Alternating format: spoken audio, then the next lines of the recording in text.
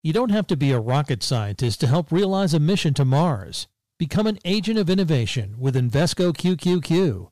Learn more at Invesco.com/QQQ. Invesco Distributors, Inc. You don't need to be a bioengineer to help change the shape of humanity. Become an agent of innovation with Invesco QQQ. Learn more at Invesco.com/QQQ. Invesco Distributors, Inc.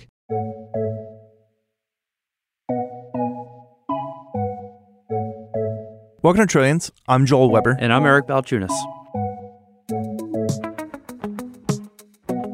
Eric, welcome to 2023. It's pretty good. It's going to be a lot like 2022 or different. Some things are the same, some things are different.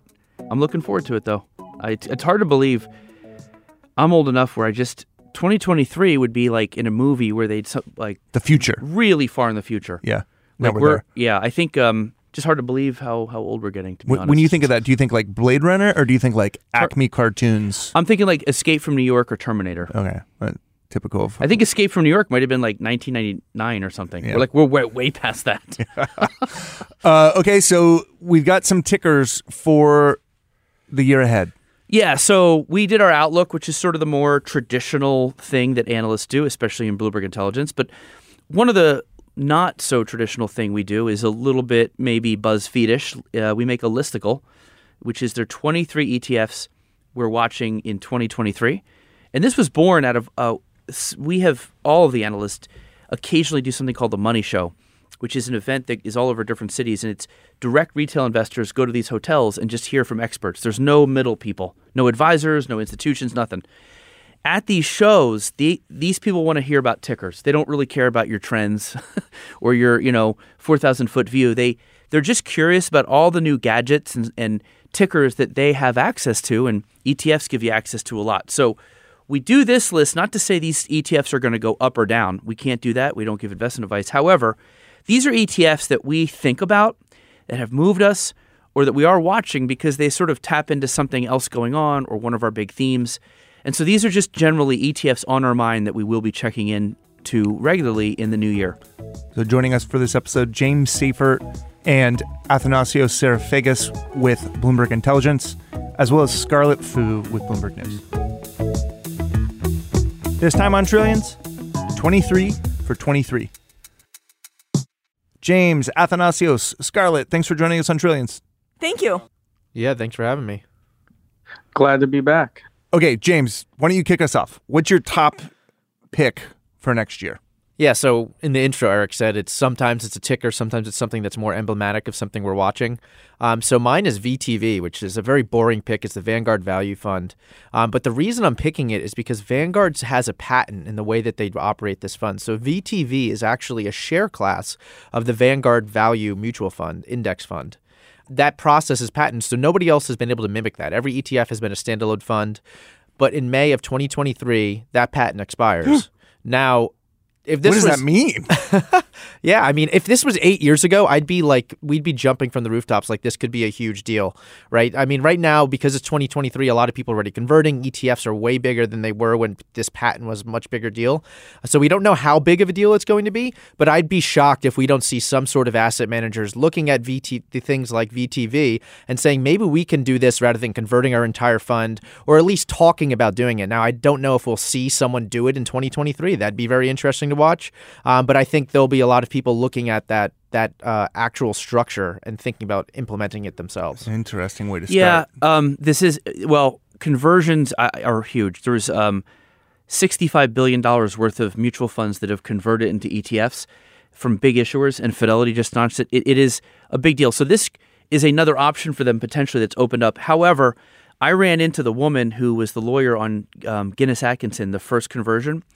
She downplayed it. She says this, there's several patents they have that are related to it, and Vanguard could probably prolong that. So there's some legal things that could happen. Also, a lot of these issuers have moved on already. They've launched their own ETFs that are clones. They're doing conversions. The other thing is with ETF share class, it helps if you have inflows. But if you have outflows, then it can sometimes actually mean that the ETF gets capital gains from the mutual fund seeing outflows. And that's like the opposite of what you want. So it's a little trickier than people think, I think. it will be interesting for sure. But I'm a little, I don't know, I skeptical that we'll see big money use this route. I think though I'm with Eric for the most part. I think, like I said, 8 years ago, I think this would be a huge talking point. Right now, I think it's more just like, is somebody going to do this? And obviously, I mean, the same thing was with mutual fund conversions. We were early in 2019 saying that we thought there was going to be a mass conversion of mutual funds to ETFs. A lot of people in the industry disagreed with us. We're not as bullish on this trend taking hold, but we'll definitely be watching in 2023 and especially 2024. Athanasios, give me an ETF that we should know about next year. What are you watching for 23? Sure. So one thing that's on my radar for next year is Russia. Remember this story for the Russia ETFs this year? One in particular, RSX, which was the VanEck Russia ETF. It was the biggest one, but I think this story has to come to a close next year. These are still halted, so a lot of investors are still stuck with this ETF. There's been some process beginning to unwind some of the other ones, like iShares has said they're going to start liquidating it. There's a lot in Europe. Our VanEck hasn't said anything yet, but I think this is going to be a big year where this starts to unwind. And it impacts a lot of other ETFs. A lot of emerging market ETFs are still holding Russia. This is a roach motel. You got in and you can't get out, and people have been stuck there for months? Essentially, yeah. In March will be like almost a year. So, and it's not just RSX. People don't realize that there is still Russia stocks splattered all over these random ETFs. So I'd like, iShares has already begun the process. So it's probably going to look similar to like a bankruptcy proceeding. They're going to try to get what they can when they can and start to pay out investors. So I think that RSX is going to be a big story for next year, is how this thing gets unwound and investors at least get some of their money back. What happens if it's an emerging market ETF and it has some Russia exposure? Yeah, I think they're going to try. I think it'll be the same process. But what people don't realize is the emerging market ones hold way more than even RSX. RSX is just, I think, a really good indication of how this might work. But yeah, so if you hold like EEM or IMG, there's still Russia stocks stuck in there, even the big Vanguard ones. So I'd be really interesting to see how this all gets how will they try to get some money out of it, or if there's some resolution to the war next year to start seeing this unwinding process. If I'm in that fund, I just say, don't do anything. Let me just wait till some resolution, or at least hope for that. This could be years. Yeah, because I'd rather wait than get nothing now. Might as well. I mean, I don't think Russia's going to exclude itself from the global world, Global capital markets forever? Yeah, I think at some point there'll be a resolution, but maybe I'm wrong. But it doesn't matter. It's like a tie or win if you wait. You can't lose anymore. It's already nothing.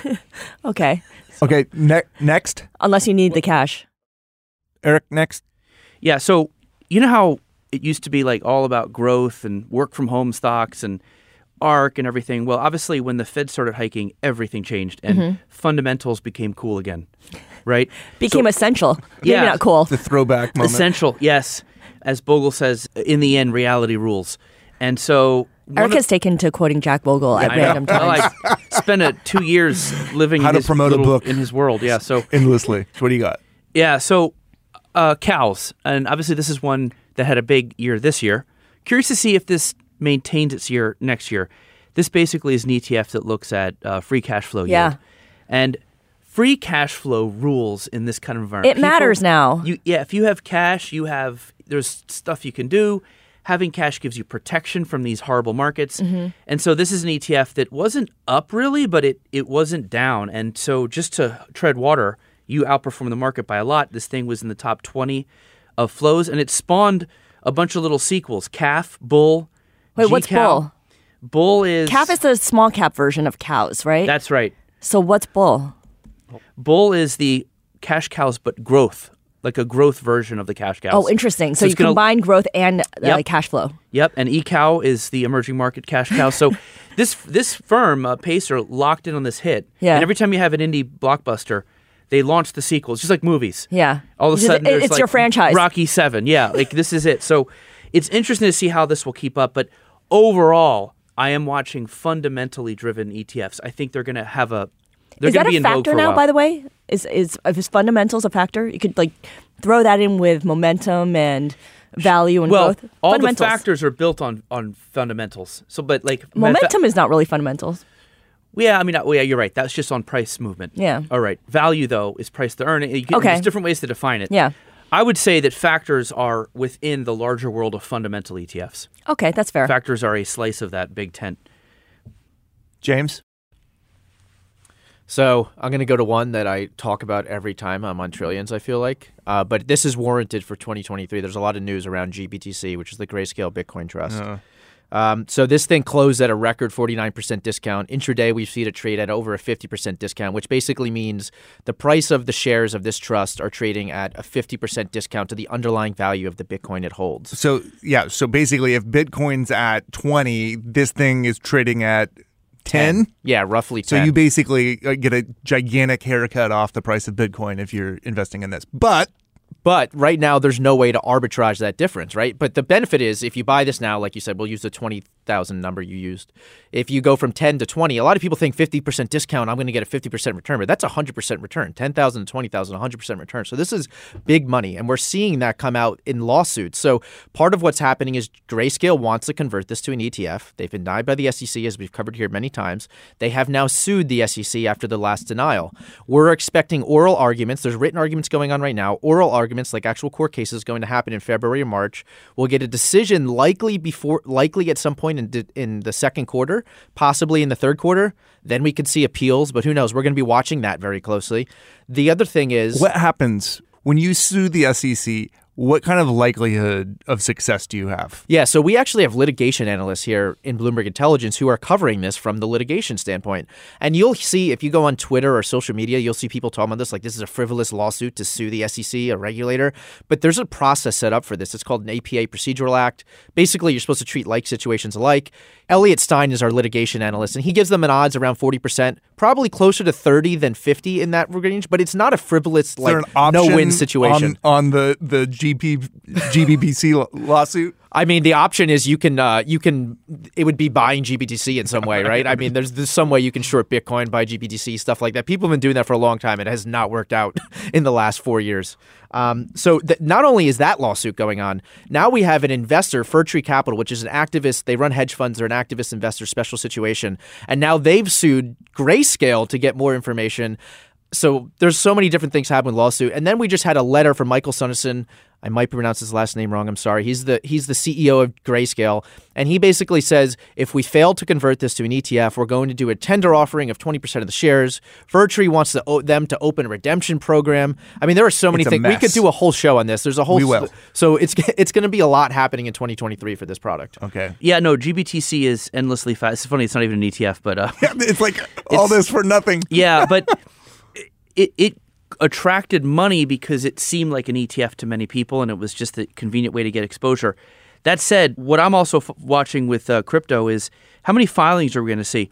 Did the SBF drama scare away the market? But we've seen already one filing here in the U.S., two actually, for crypto products that are going to come out.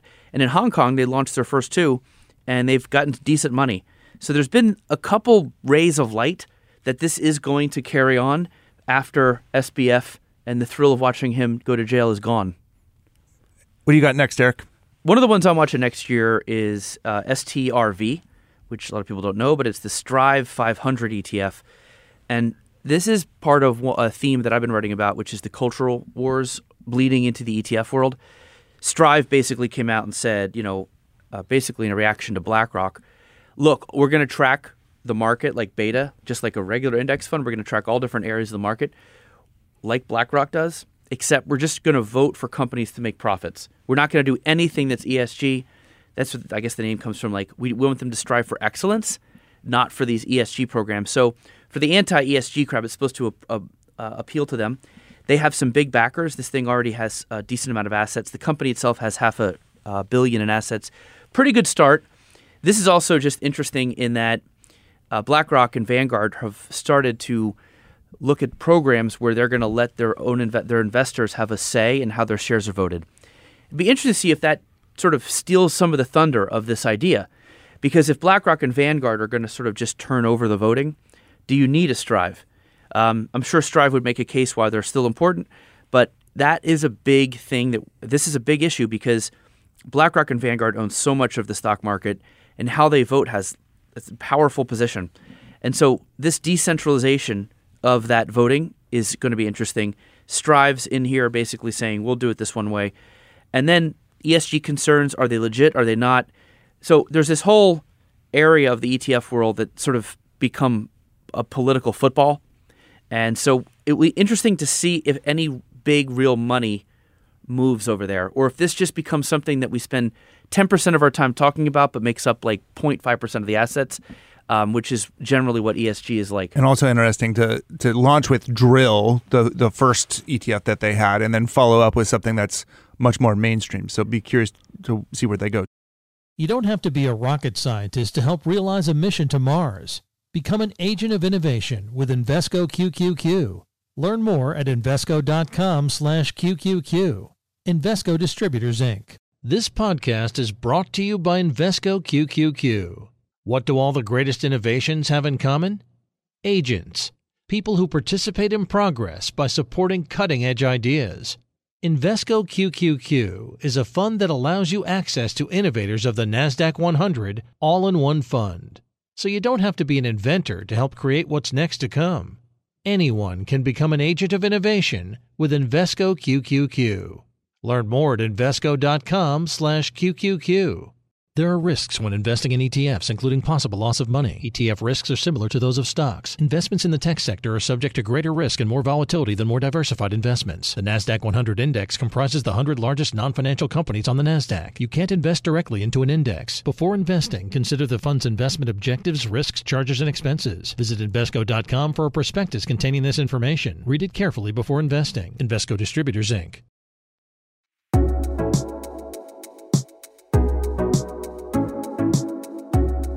Okay, James, next.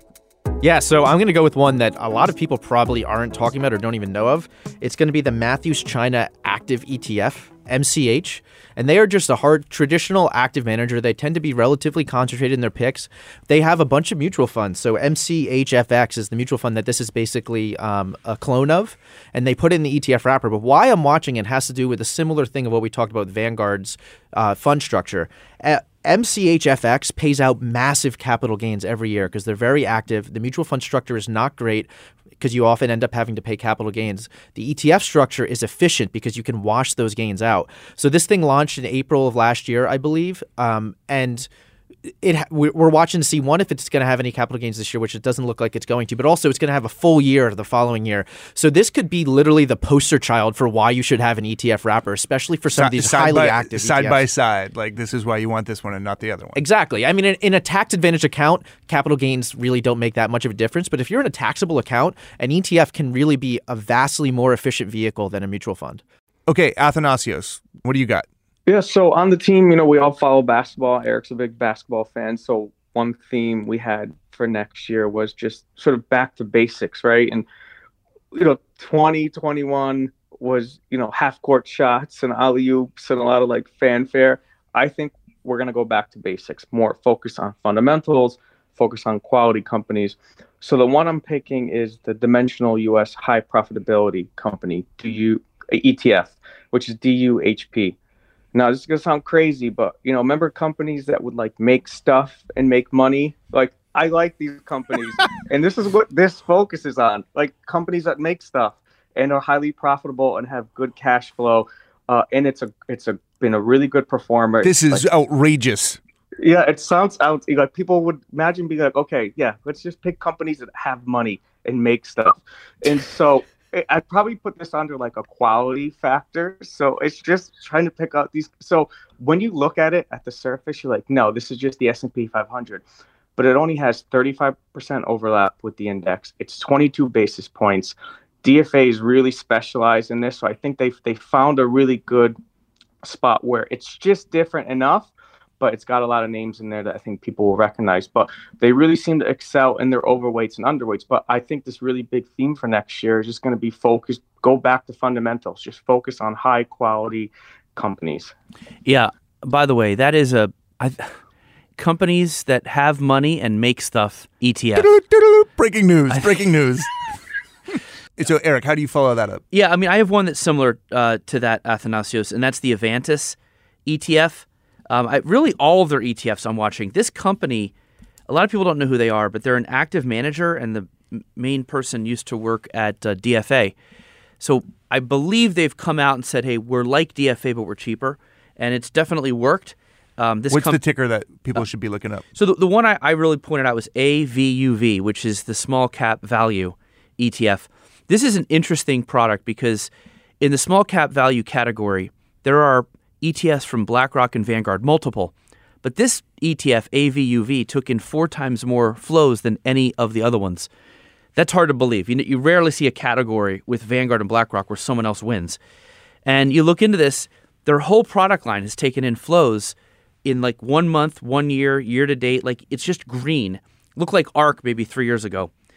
And the reason these are interesting is A, that they do focus on fundamentals, which is back in vogue, and B, they're low cost. These are funds that are priced at, the one I just mentioned was 25 basis points. Their U.S. fund is 15, EM is 33, and they're all within that range. So this is what I would call, I frequently say, dirt cheap or shiny objects are where most of the flows go. This would be dirt cheap. It happens to be active. So active, I think, can find a home either getting very active or maybe lowering their fee and being much more moderately priced. And Avantis, I feel, has shown that. And this company, again, it's probably one of the fastest growing on a percentage basis. But these kind of wins in these categories, like beating BlackRock and Vanguard, is no easy feat. So this is an ETF. Small cap value, I also just wonder, is that going to reign for a while? In the 2000s, small cap value had a great run when the S&P was flat. And I wonder if small cap value will have that decade-long run again. I don't know. We'll see. That's another reason I picked that specific one of the Avantis lineup. Okay, interesting. Athanasios, what do you got for us? Okay, one word, bonds. Oh, so this is the year of the bond, right? So this was a rough year, but I'm just kidding. So bonds are great. This is where I think most, it's fun to talk about a lot of the other products that have been coming up, but I think where there's a lot of room for innovation is in bond ETFs. I think they proved themselves. Didn't you say that last year?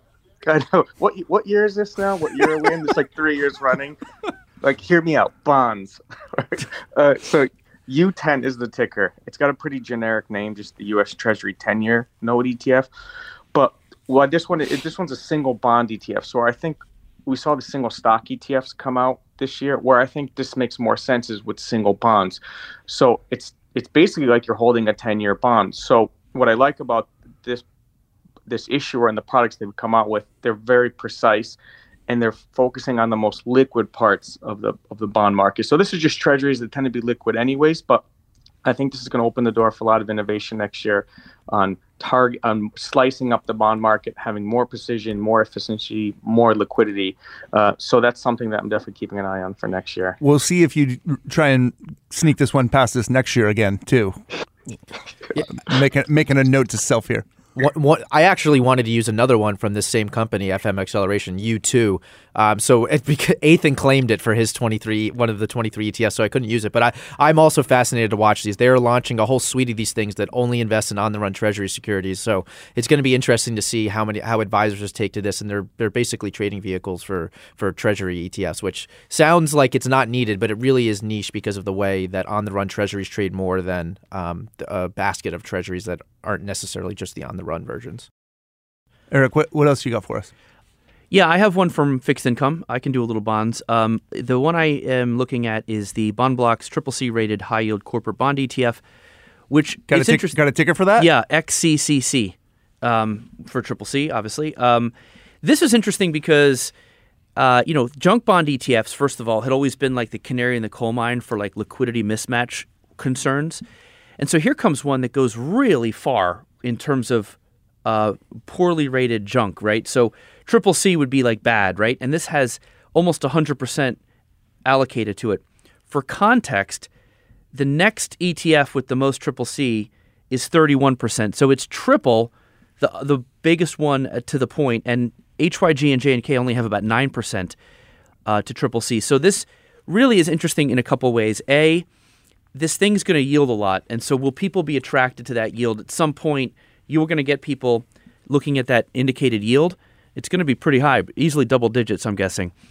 Then the other question is, junk bond ETFs have survived many tests for sure, and I've been a defender of them. They work fine. They see some discounts, but they trade on, and largely it's because the bonds themselves haven't been updated, so the NAV is a little stale. But we haven't seen defaults. Like if we have a wave of defaults, this thing could have some issues, right? If some of these junk companies here with these junk bonds have default problems, this could have some structural issues. I hope it doesn't, but it's one to watch. Good what if there.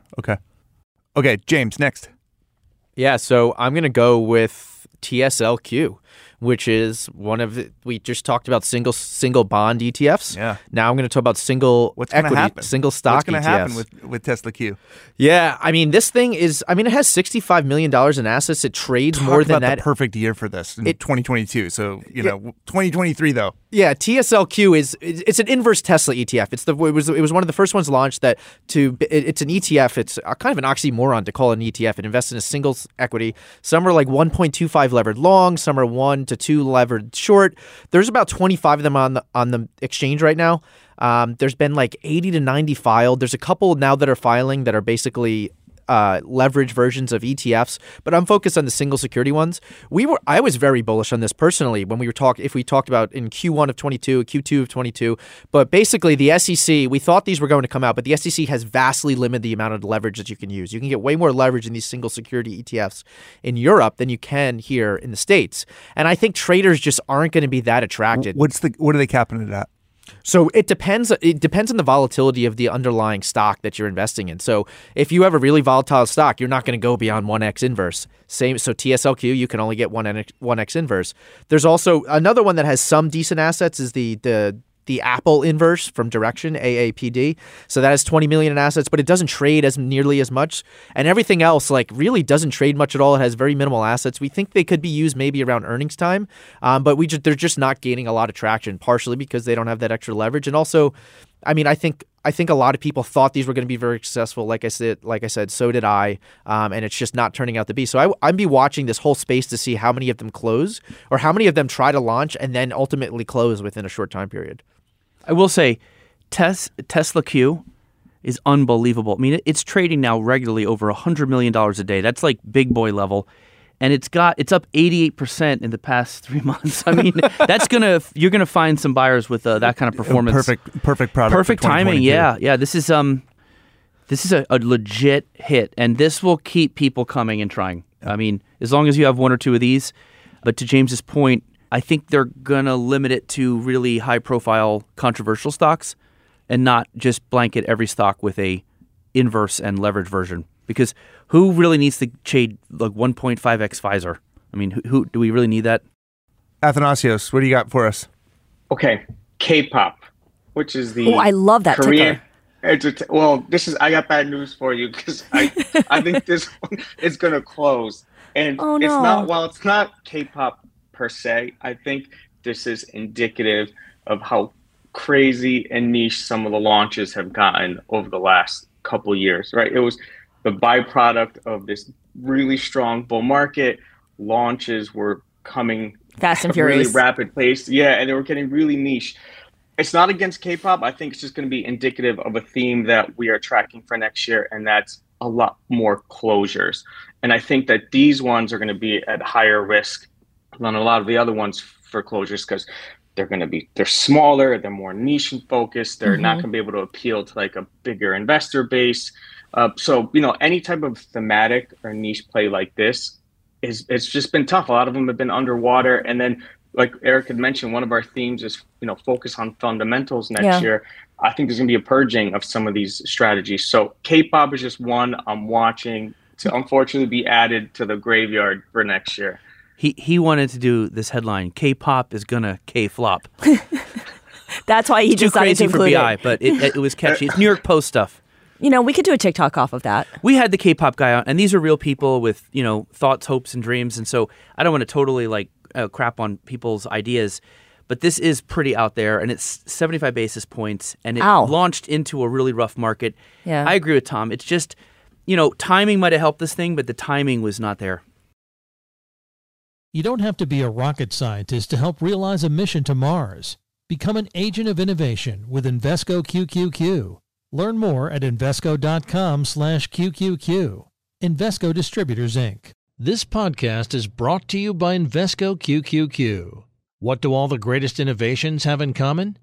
Agents, people who participate in progress by supporting cutting-edge ideas. Invesco QQQ is a fund that allows you access to innovators of the NASDAQ 100 all in one fund. So you don't have to be an inventor to help create what's next to come. Anyone can become an agent of innovation with Invesco QQQ. Learn more at Invesco.com/QQQ. There are risks when investing in ETFs, including possible loss of money. ETF risks are similar to those of stocks. Investments in the tech sector are subject to greater risk and more volatility than more diversified investments. The NASDAQ 100 index comprises the 100 largest non-financial companies on the NASDAQ. You can't invest directly into an index. Before investing, consider the fund's investment objectives, risks, charges, and expenses. Visit Invesco.com for a prospectus containing this information. Read it carefully before investing. Invesco Distributors, Inc.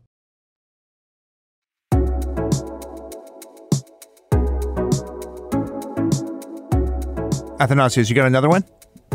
I do, and it's maybe even like the whole reason we're here, right? And this ETF has always been there, but we never realized it. And it's just, well, how do we track the growth of the ETF industry, right? There's podcasts and shows, and now there's flows are still really strong. There's product that's coming. There's conversions. This sounds very meta. You're totally trying to blow our mind for next year. So and it's this ETF, and we sort of talk about it all. Like, we know who the big players are, all the issuers, the asset managers, but there's a whole ecosystem behind that, right? There's market makers, index providers, exchanges, administrators. They're all benefiting from it. You're killing me. You're killing me. What are you talking about? So the ticker is KCE, which is the Spider S&P Capital Markets ETF. Now, there used to be an ETF that tracked, it was called the ETF Industry ETF by Taroso, but they closed it, unfortunately. And I remember I was looking in the past. And this took its place? Other one. It's not marketed like that. It's almost identical to the performance of the Taroso product. So this is sort of a backdoor way into play the growth of the industry, and you're getting exposure to a lot of the other firms that maybe you don't necessarily think about when everyone is moving over and converting into ETFs. The ETF industry is like the media industry. They love talking about themselves. Oh, yeah. Kind of like Eric on Jack Bogle. I guess so. I mean, well, this is an ETF podcast. Should we talk about, 80s metal bands? I'm fine with it. Oh, yeah. And 90s basketball, which I know you're also fine with. Yeah. Let's talk Michael Jordan. Come on. Good one, Athanasios. Yeah. You basically made Eric fall silent. The other thing is ETFs are going to trade about $50 trillion worth of shares this year.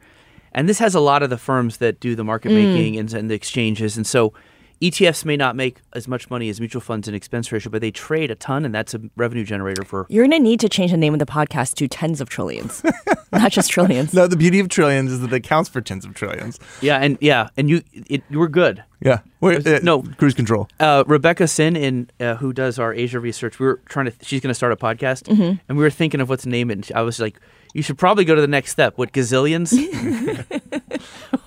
Eric, you got another? Yeah. This one is a very small ETF, and I'm not sure it'll even last, but the Top Gun ETF. Wait, what's the ticker first? TGN. Okay, when did it launch? Like 2 months ago. It's called the AXS Brendan Woods Top Gun Index ETF. And look, besides the whole Top Gun reference, which is, ETFs like to have fun for sure, what's interesting is it's only 27 stocks. And what are they? I'll give you some examples. Defense here. contractors. MasterCard is in it. No. MasterCard. Bait and switch. United Health. And a lot of stuff I don't recognize. There's some energy companies. So what are they companies. classifying as Top Gun? Best in category? Yeah, exactly. This is a big thing, I think. I think you're going to see a future where active managers come in with their best ideas. They're not going to launch 300 stocks, and it moves a lot like the S&P. Okay, so they're playing off Tom Skerritt saying that you're the best of the best. Yeah, the best of the best, exactly. According to this manager. Think about it. If you have a cheap beta core, like you use Vanguard and BlackRock for like your vast majority of your core portfolio, and you'd spend 3 basis points on it, you want something very convicted. Again, this is a little bit of the Cathie Wood effect. She showed and highly concentrated. but that's what people want because people now have 15% of their portfolio available for hot sauce. How much is this fund? How much does it cost? What's the expense ratio? Let me look. Because it's active, right? 98 basis points. That is a little pricey. Even Cathie Wood, 75. The point of this is I think we're going to see more of this. We're going to see even bigger managers come out with more concentrated active portfolios. And the reason for that, again, is because it can complement cheap beta and not competing with it. Is there a mutual fund based on this, or is this an offshoot of a mutual fund, or no? It's a totally brand new brand new. What is the sequel called Maverick going to invest in? Maverick is going to hold the children. Yeah, I don't know. It's going to help the children. The wayward children. And then the children will save him, and everybody will have their arc. And there's going to be a portion there. Yeah. That'll be in the fund. I love it. But you got to wait like 25 years. Yeah. Yeah. In the middle of a pandemic again. Yeah. Or right out of the pandemic. Yeah. Yeah. I like that you wore your aviators for that pitch. He's got his leather bomber jacket too. That's right. I am dangerous. No.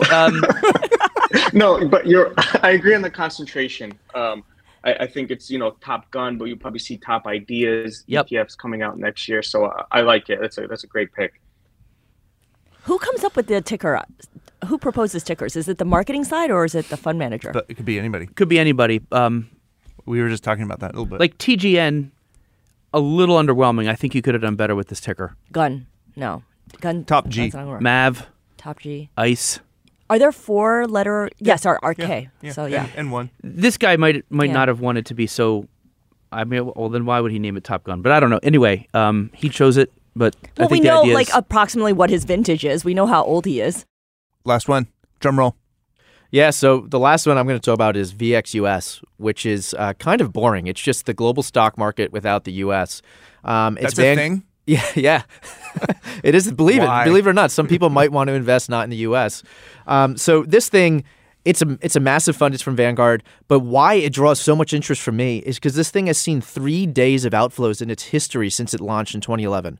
3 days of outflows. That's it. No, nothing else.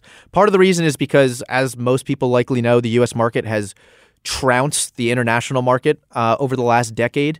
But if that starts to change, we might see some outflows here. So I'm going to be watching for that because essentially if you have like a set allocation, you want to have a certain percentage to your domestic stocks if you're in the U.S. You want to have a certain percentage to international. As U.S. continually outperforms the international, you're going to sell the U.S. and buy international. So that's my theory on why this thing consistently sees inflows day in and day out and doesn't see a single day of outflow.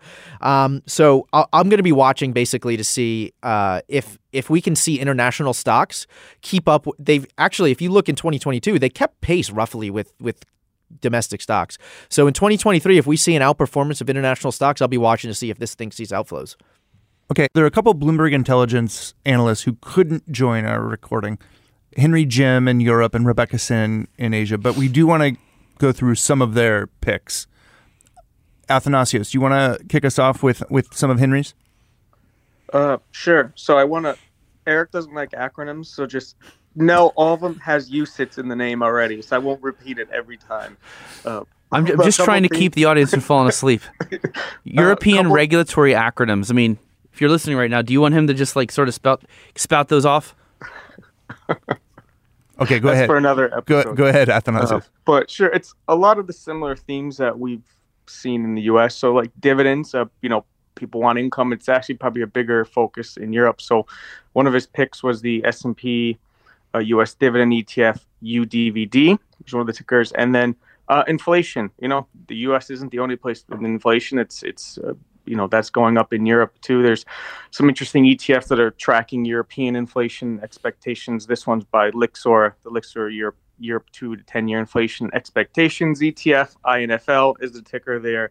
And Henry is pretty bullish on active ETFs. They haven't really penetrated that market as much as they have here. So he's looking at some by JP Morgan, who I think now is the largest active shop in the U.S. They've got a pretty big, or they're trying to increase that foothold in Europe. So he's got one JREU, which is a JP Morgan U.S. Research Enhanced Index Equity ESG. Oh my God, ETF. That is a long name. Did I get a niner in there? And James, you got one more for us from Henry. Yeah, it's just RMAU. It's a gold ETF. It's listed on the London Stock Exchange. Henry's interested in looking at precious metals ETFs and specifically gold because he's watching. There was a lot of Bitcoin and crypto ETFs that launched in Europe, and people have been burned pretty badly. There was actually an FTT or FTX token ETF in Europe. There's a few of them that have closed. There's been a few things that have been hit really hard. So he thinks people are going to go back to the tangible like, I'll gold. Take it in the vault. Yeah, exactly. Okay. And Eric, you've got some from Rebecca from Asia. Yeah, she's really watching the tech scene over in Hong Kong and China. I mean, some of these are like the CSOP 3033. The tickers in Asia are like, so they're just numbers basically. But generally speaking, she's looking at tech because, China has been beat up in the tech sector in particular. So she's watching some tech ETFs over there. So looking at the crypto ETF, she was covering the Hong Kong covered the first Ether and Bitcoin ETFs. So she's following them. They already have, I believe, somewhere in the neighborhood of 80 million. Right off the bat, it's really good. 80 million over there is like, that'd be like if it was $1 billion in the US in terms of how big that ETF market is versus ours. She also likes semiconductor. She's looking at a semiconductor ETF, the Samsung Bloomberg Global Semiconductor 3132. 8HK is the ticker. This tracks 20 companies. Her point is that semis are obviously used in industrial chips, but also electric vehicles. So they can be an EV play as well. And then our final one, 23 for 23. She's looking at Indonesia and Thailand. So if you look at Southeast Asia, she likes those two countries, or at least thinks that good things may happen there. And so she's looking at the Premia Dow Jones Emerging Asian Titans 100, which tracks the top 100 companies in Indonesia, Malaysia, Thailand. That's a growth play. I mean, that's Vietnam. A really interesting one. Yeah. Okay. So that's like, again, sort of like a concentrated Southeast Asia ETF, given that there's, again, a lot of Asia is really just like, can we please rebound? Because they've been beat up even worse than us. And that's sort of, I think, the thread through a lot of her 23 ETFs. Okay. James, Athanasios, Scarlett, thanks for joining us on Trillions. Thanks for having me back. I was happy to be here. It was a lot of fun. Happy New Year. Happy New Year. Thanks for listening to Trillions. Until next time, you can find us on the Bloomberg Terminal, Bloomberg.com, Apple Podcasts, Spotify, and wherever else you like to listen. We'd love to hear from you. We're on Twitter. I'm at Joel Weber Show. He's at Eric Balchunas. This episode of Trillions was produced by Magnus Hendrickson. Bye.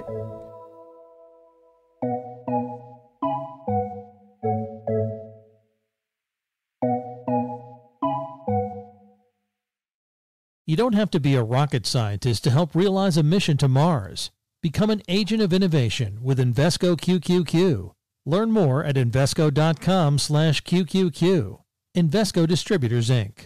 The countdown has begun. From May 14th to 16th, 1,000 global leaders will gather in Doha for the Qatar Economic Forum powered by Bloomberg.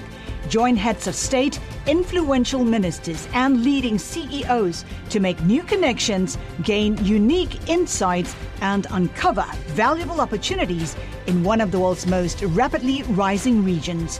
Request your invite for this exclusive event at QatarEconomicForum.com.